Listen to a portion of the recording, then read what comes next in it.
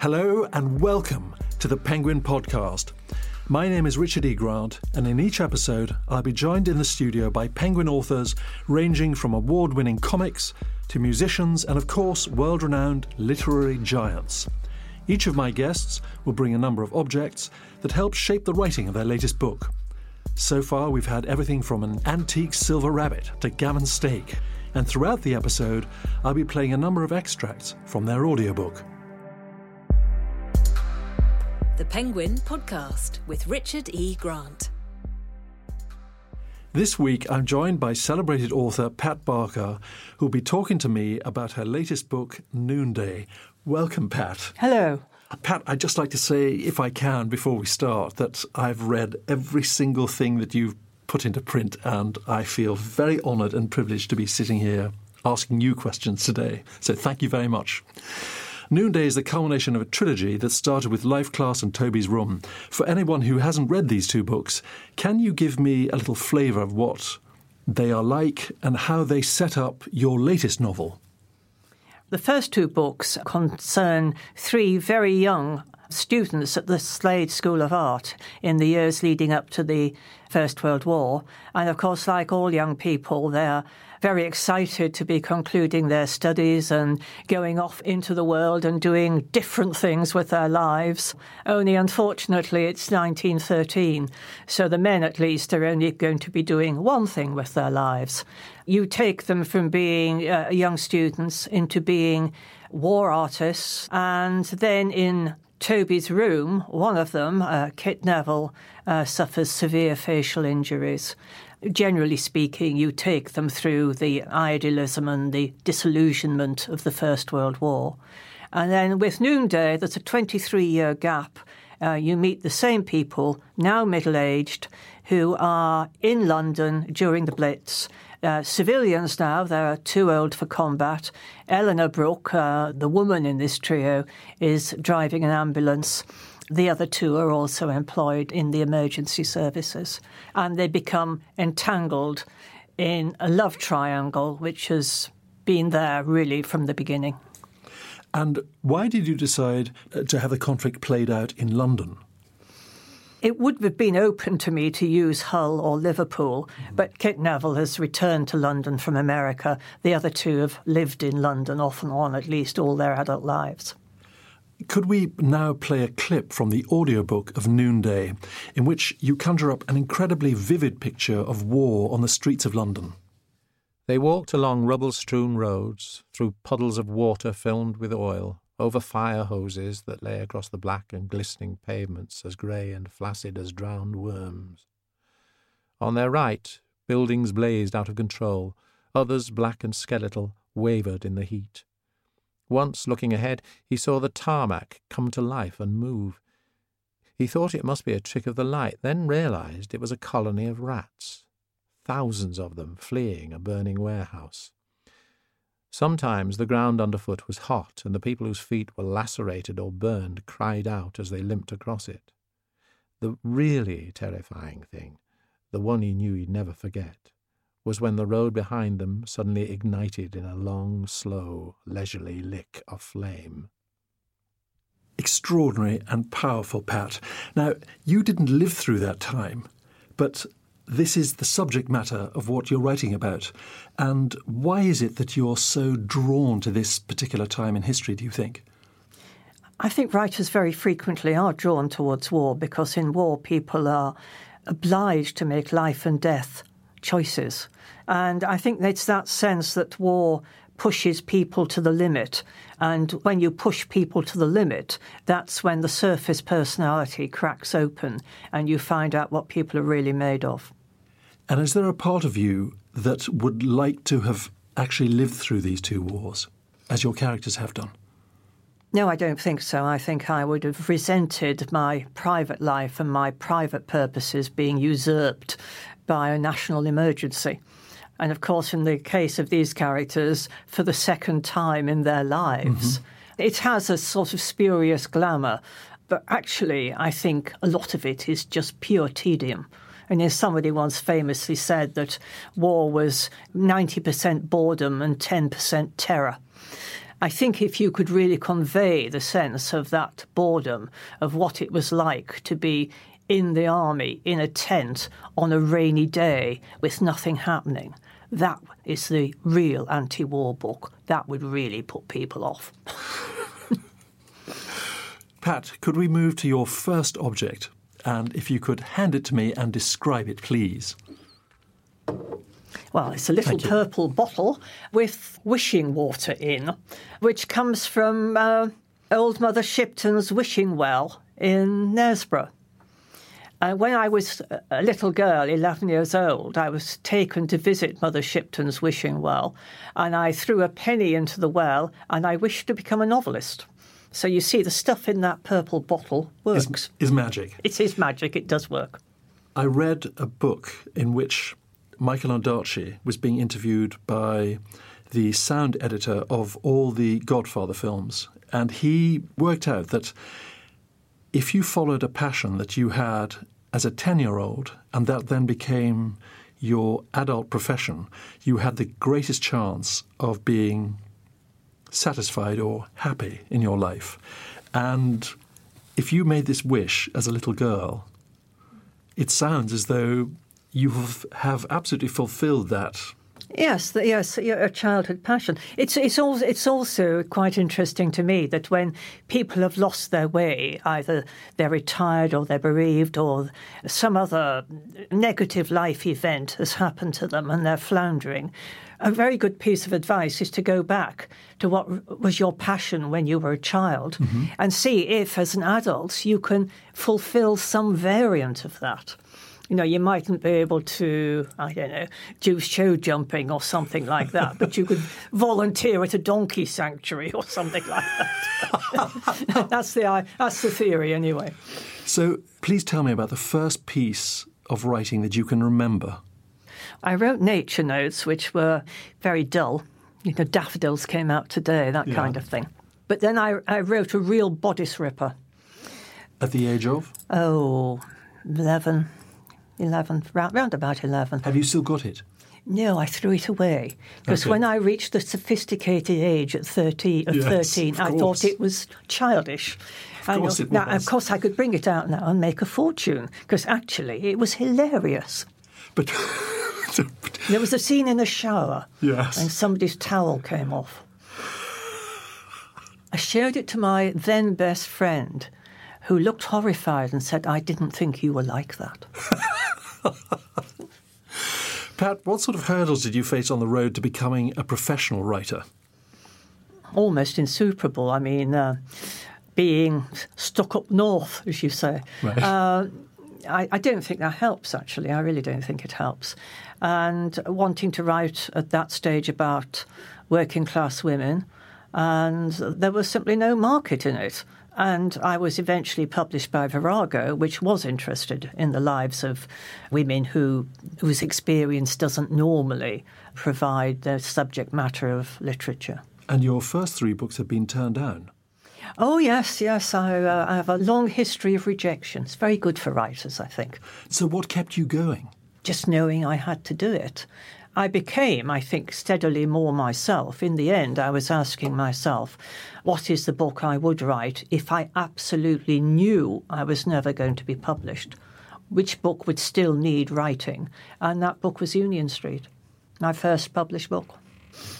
The latest trilogy differs from your previous writing as it spans both world wars.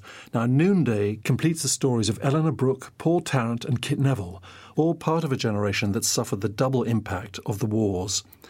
And it's hard to imagine living a life so dominated by war and the very worst of human nature. Were those characters difficult to create, or did they spring from your mind onto the page? I tend to like writing about people who are, perhaps not particularly pleasant. I mean, in Noonday, Kit Neville says, "I seem to have become a bit of a monster."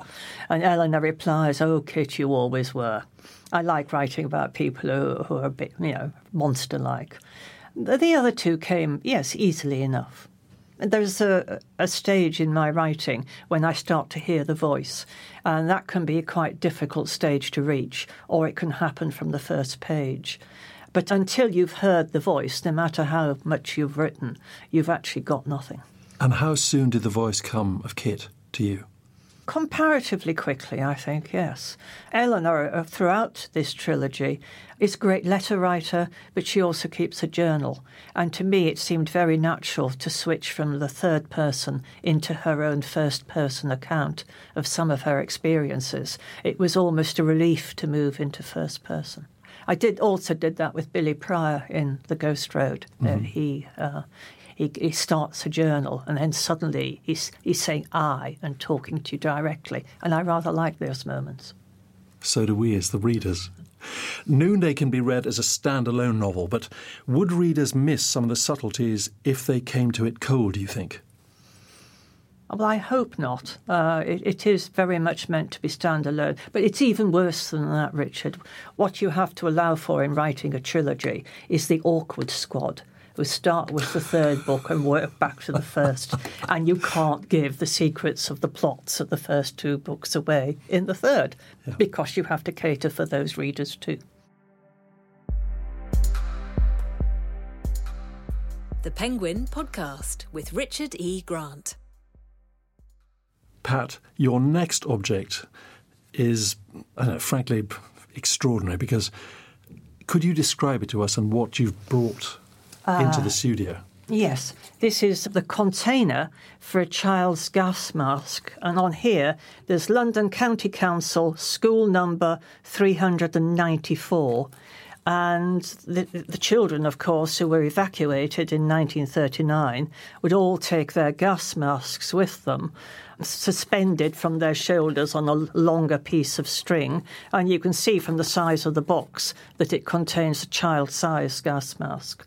My two male characters, Paul Tarrant and Kit Neville, having fought in the First World War and having experienced constant gas drills and having experienced gas attacks, I thought how horrifying it would be for such a man to see a child in a gas mask.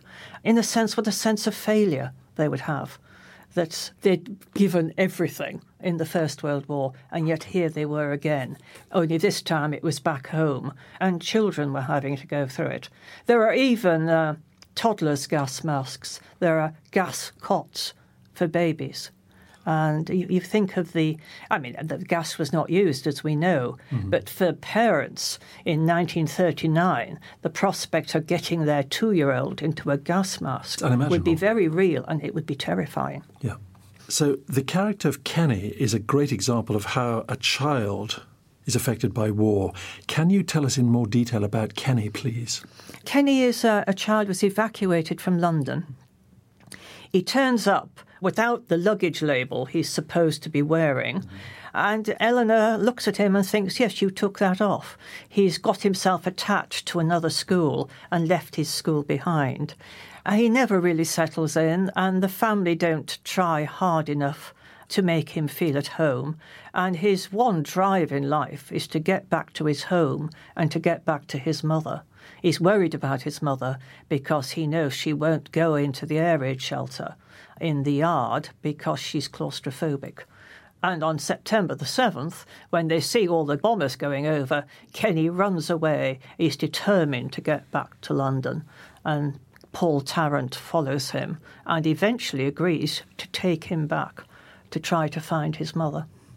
Well, the next clip from the audiobook of Noonday describes Kenny playing at Toy Soldiers with Paul Tarrant whilst bombs fall outside. Kenny nodded towards the soldiers. Well, why not? It would take his mind off it. So they munched apples, cheese and bread, drank whiskey and orange juice, moved cohorts of little figures here and there until, eventually, even Paul became absorbed in the game. The background clumps and thuds blended in really rather well. Kenny was the officer, of course. Paul was a not very bright NCO. Now and then an explosion rattled the window frames. And yes, he was afraid. Nothing like the fear he'd experienced in the trenches, though in one way it was worse. He was experiencing this fear in the safety of his own home, and that meant nowhere was safe. More than once he was tempted to go out and try to see what was happening, but he didn't want to interrupt the game. It was so obviously helping take Kenny's mind off the bombs. And so they played on, metal armies advancing across strips of parquet floor rather more quickly than they'd done in life. Passchendaele and the Somme played out on the floor of a house in Bloomsbury. "Yes, sir." Drifting clouds of smoke obscured the salient. "Right you are, sir." A shell landing in a flooded crater sent sheets of muddy water 30 feet into the air. "Going out to take a look now, sir." What is so powerful about that is the sense of not being safe in your own home is a huge change from the First World War, where it happened abroad. Yes, yes. Where in France you could literally be sitting down to a really rather nice dinner in a nice restaurant on the last night of your leave, and then, a 5-mile walk, and you were in hell, yes. Whereas the Second World War... It came to you. You didn't yes. have to go anywhere. My uncle came home from leave after being in the Royal Marines for a number of years, and this was late 1940, and the war had been on for 18 months. He came back home and they were bombed. Must have raised all kinds of questions, because, men have always been sent to war being told you're protecting the women and the children and the home behind you. And, of course, you couldn't say that anymore. And it was a real problem to maintain the morale of the men who were fighting when the women and the children they knew perfectly well were not safe, which is why it was so important to make evacuation work and keep the children away from the cities. But the children kept coming back. The mothers couldn't bear it. They brought them back. So your novel is focuses on parent-child relationships, and there are many intriguing examples throughout the book with people clinging to these bonds when death is so imminent and so close, and then feeling lost when they find that those bonds are missing. Yes. Now, it seems fitting that Eleanor and Paul are childless, and I'll come to that in a minute, but can you please recap these two characters for us? Eleanor and Paul were lovers in the first two books when they were very young. They do eventually marry, despite Eleanor's distrust of the married state. They haven't had children, and their marriage is a little bit tired. Not necessarily weak, but just rather tired. And in the conditions of the Blitz, people were inclined to seize what joy and comfort they could, wherever they could find it. Paul, in particular, is sexually very restless. He gets nostalgic about the girls he used to know when he was a young man before he left home to go to London. And when he meets a working-class girl from the north, he falls for her very heavily. And Eleanor, too, has her own variety of that restlessness. She feels that Paul has stopped seeing her in any meaningful way. And so when Kit Neville comes back into her life, very much to her own surprise, she falls into bed with him. And the stage is set for this incipient desire and rivalry to really rise to the surface. So Eleanor and Paul being childless, is that at all... Is it a deliberate choice and a sense of this being a lost generation? Did I choose to make them childless? Yes, I think I did. There is a mention of a miscarriage, so it may be that they perhaps intended to have children. But Eleanor certainly would dispute that it was a major source of tragedy or grief in her life that she's childless. She's getting on with her painting and with her life. And she rather resents it when other women seem to imply that women who don't have children aren't really women. She's not on for that. And she's very incensed when a gynecologist tells her that fibroids are the tears of a disappointed womb. A male gynecologist? Oh, yes, of course. I don't think there were any other kind then, or not many. Pat, your next object is... a painting. Could you please describe it? It's a portrait, in fact, of the Battle of Britain. A dogfight is going on. A plane is falling into what may be a sea or maybe a lake. It looks actually like a rather pretty and rather happy picture. There's a kind of dance going on in the sky, and if you didn't know what the dance involved, you certainly wouldn't think it was a dance of death. And painted by Paul Nash. It's Paul Nash, yes. And it's the kind of painting that Paul Tarrant was doing in the first few months of Noonday, lying out in fields and watching these dogfights in the sky and the tracer streams which are left afterwards. So Noonday focuses on the role of art and the artist in a time of conflict. Would you say that war was a catalyst for great art? I think it can be in the life of an individual painter or an individual poet. I think some people find their voice through war, and very often they hate the situation which has given them their voice. And that is, I would imagine, a rather difficult situation. Paul Tarrant and Kit Neville are forced to realise that their paintings during the First World War are what they are best known for. Most people would say that those paintings are their best work. And Kit Neville in particular has been comparatively neglected since. And as he says to Paul, we should have got ourselves killed. They'd be all over us then. Well, yes, it's a difference between being Siegfried Sassoon and living to a ripe old age and being Wilfred Owen, a sort of deathless glory. Yeah.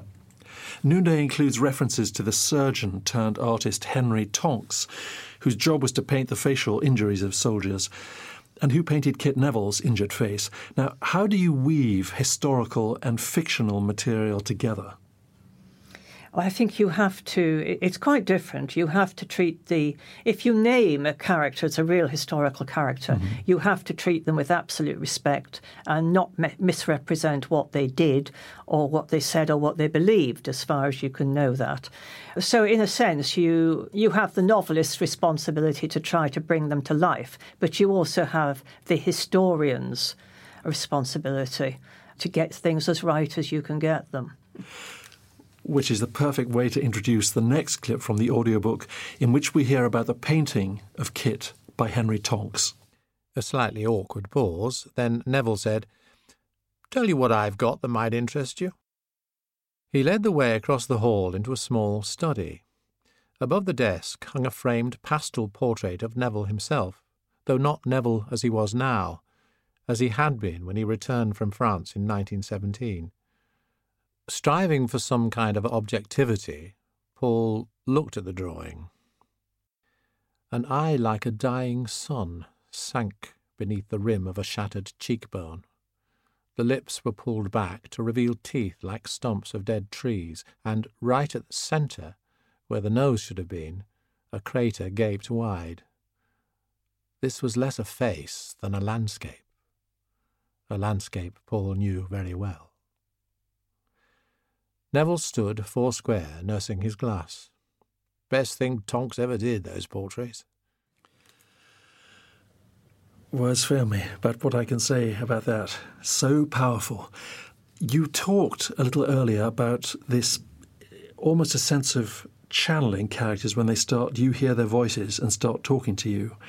Can you explain to me and to the listeners about your next object, which is a book about Helen Duncan? Well, there she is. I think, actually, if anything, that is a really rather flattering portrayal of Helen Duncan. I should just quickly say that Helen Duncan was a Scottish medium and the last person to be imprisoned under the British Witchcraft Act of 1735. But actually, the last person to be imprisoned, not the last person to be tried as a witch, actually, which is interesting. There was another woman about 18 months later. It's amazing to me that women were tried for witchcraft in the 1940s, and that act had not been used for ages before it was brought out to silence Helen Duncan, because that's what they were doing, really. And did Helen Duncan inspire the character of the medium Bertha Mason? There are lots of resemblances, lots of differences. My character, Bertha Mason, is a medium. Physical appearance, yes, they're both immensely overweight and unhealthy women. Helen Duncan was convicted of fraud, and I think my character, Bertha Mason, is clearly in some of the things she says and does fraudulent, but not in everything. She's a curious mixture of the fraudulent and the genuine. Let's hear an excerpt from the audiobook about Bertha, and it's an extraordinary picture that you paint of her, Pat. Bertha Mason sat naked on a table facing him, surrounded by 3 middle-aged women, all dressed in black, but he had eyes for nobody but her. The sheer size of her, chins, neck, breasts, belly, all pendulous, the sagging, wrinkled abdomen hanging so low it almost hid the fuzz of black hair beneath. Like a huge, white, half-melted candle she sat, eyes glazed, a fag end glued to her bottom lip. She made no move to cover herself, just sat there, breathing noisily through her open mouth. He stared. He couldn't stop himself until one of the women darted forward and slammed the door in his face. And what's interesting about the description of her is that she seems grotesque, pitiable, and yet Paul's ultimate feeling about her is that she is a figure of considerable power. He ends the chapter in which this occurs comparing her to Persephone, the queen of the underworld, and this claim she makes to be the voice of the dead. So Bertha defrauds her customers, abuses their desperation to be in contact with their loved ones. She's not especially likeable, but as you say, she's pathetic and pitiable, but absolutely charismatic at the same time. Is that how you view her? Yes. And she was a difficult character in the sense that she thought it was her book. She was a real presence, and it was not a benign presence at all. So do you think that the character Bertha reflects people's determination to believe in something, even if it's a papier-mâché head? Well, yes. I mean, it was extraordinary because some people sat there and realised they were looking at a papier-mâché head, and yet other people looked at the same object and saw their dead sons or lovers or husband and burst into tears. So the fact that they got consolation from that is the key to it. Whether they believed in it or not, they got some consolation or solace from it. But the people who went looking for consolation and saw through it probably went off feeling, I would think, even more desperate. The interesting thing is, as with Helen Duncan, there are things which are difficult to explain. The reason she was, in fact, tried as a witch and silenced and sent to prison was that she'd revealed the sinking of a ship before the War Office had officially announced it. So, probably she picked up gossip in the port that the ship, nobody had heard, from the ship for quite a while. But the truth is, we don't know how she did that. Do you think there's any parallel between this desire that people had for spirits guides with what happened in Edwardian England when people believed in fairies and very high intellect, well-established figures did? I think mediumship interests me because spiritualism was quite a working-class movement. If you look at spiritualist churches, they tend to be in rather working-class areas. And, of course, the mediums were very often women. And the passivity of the medium's role, she is just the vehicle for the messages from the dead, suits what was assumed to be the passivity of women. But once you sign off from all that and you say the messages from the dead don't exist, what you've got left is a very poor, illiterate woman who is holding forth in a room with all kinds of people listening to her or giving private consultations to, famous people, even major politicians. And there she is. Suddenly she's a figure of power. Suddenly she's being heard. And there was no other way such a woman could have achieved that. What are your feelings about this? Do you believe in the spirit world or seances? No, I don't. I believe that this world is extremely mysterious, much more so than we give it credit for, but I don't actually. I'm agnostic about the next world. I don't believe that we communicate with it. No, I don't. Have you been to a séance? If it exists at all. If it exists, have you been to a séance? My grandfather was a medium and my family were into it. So yes, as a child, I went to séances. I haven't been to one as an adult. being a historical novelist who hears voices, listens for the moment when the voice starts speaking, and being a medium is not 100 miles apart. Pat, it's already time for you to introduce your last object. I can't believe it's come so quickly. And this one takes us back to where it all began. What have you brought, please? Well, I've brought in what passes for a notebook. It's a yellow legal pad, and I like it because it doesn't intimidate me, and it is disposable. You can throw each individual page away. And I don't reread the notes I write, and I'm often in two minds about whether you should keep a notebook at all.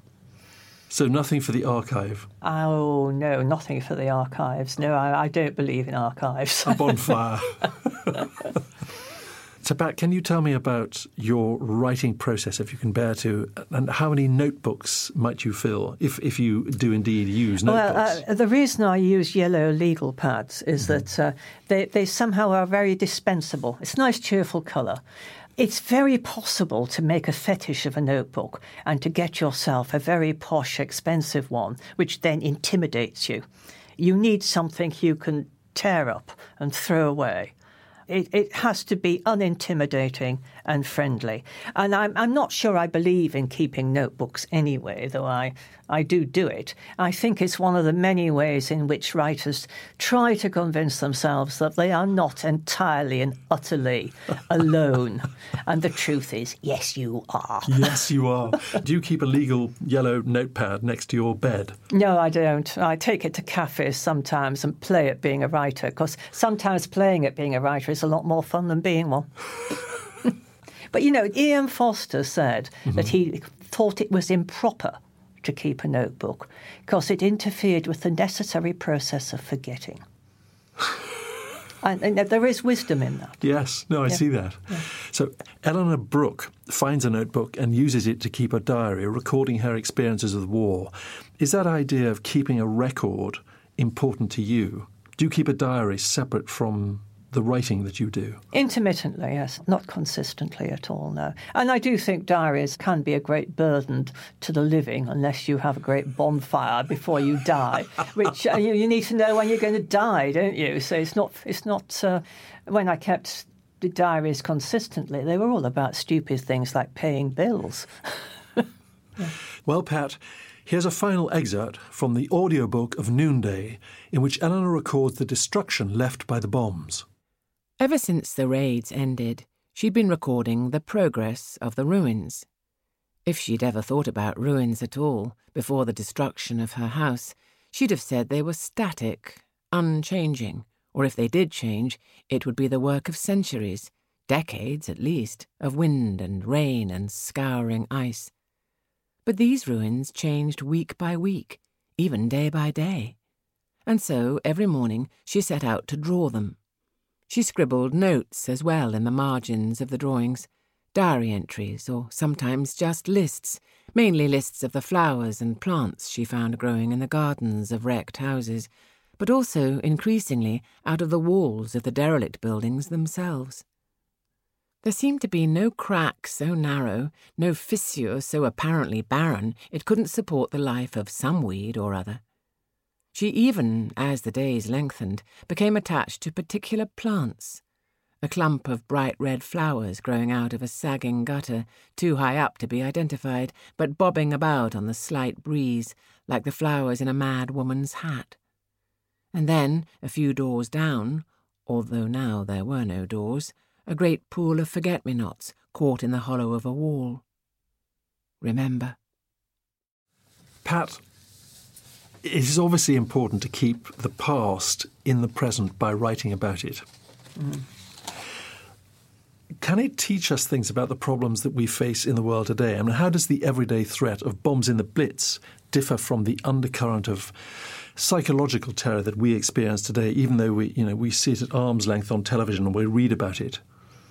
I think what fiction can do is to make us simultaneously think as clearly as we can about a subject while still feeling it deeply. And there is no other discipline, actually, which does the two things at the same time as part of a single response, which is why, in the end, fiction matters so much. And absolutely mirrors what you said earlier about the frisson created when you have a real historical figure combined with somebody that you have created. Yes, so yes. they're able to bring things out of that person in a way that is legitimate. Yes. And the other thing that fiction does, of course, I do believe it enhances whatever capacity the reader has for empathy. I'd like to think that somebody could read Noonday and next time they see the bombing of Iraq or the bombing of Syria could have perhaps a deeper sense of how it feels like to be underneath all that, not to be just a flat image on the screen. Mm-hmm. So notebook and pen, which we've just been talking about, is a very traditional way of writing a book, but listening to an audiobook is slightly less so. How does it feel to have your book appearing in this form? Oh, I absolutely love it. You have to be practical. We are all very time poor these days. Mm-hmm. I love the idea that somebody can read a novel or have a novel read to them while they're walking the dog or decorating the living room, something like that. Because if you don't make that possible for people, there's a danger that reading will get squeezed out of their lives altogether. And it takes you back to the childhood thing of a parent reading. Or yes. somebody reading to you, which is one of the most... It's most relaxing thing imaginable. Yes. Yes, it really is. It's pure luxury. Pat, thank you very, very much indeed. Another fascinating collection of objects, which I hope you enjoyed sharing as much as we enjoyed hearing about them. Thank you.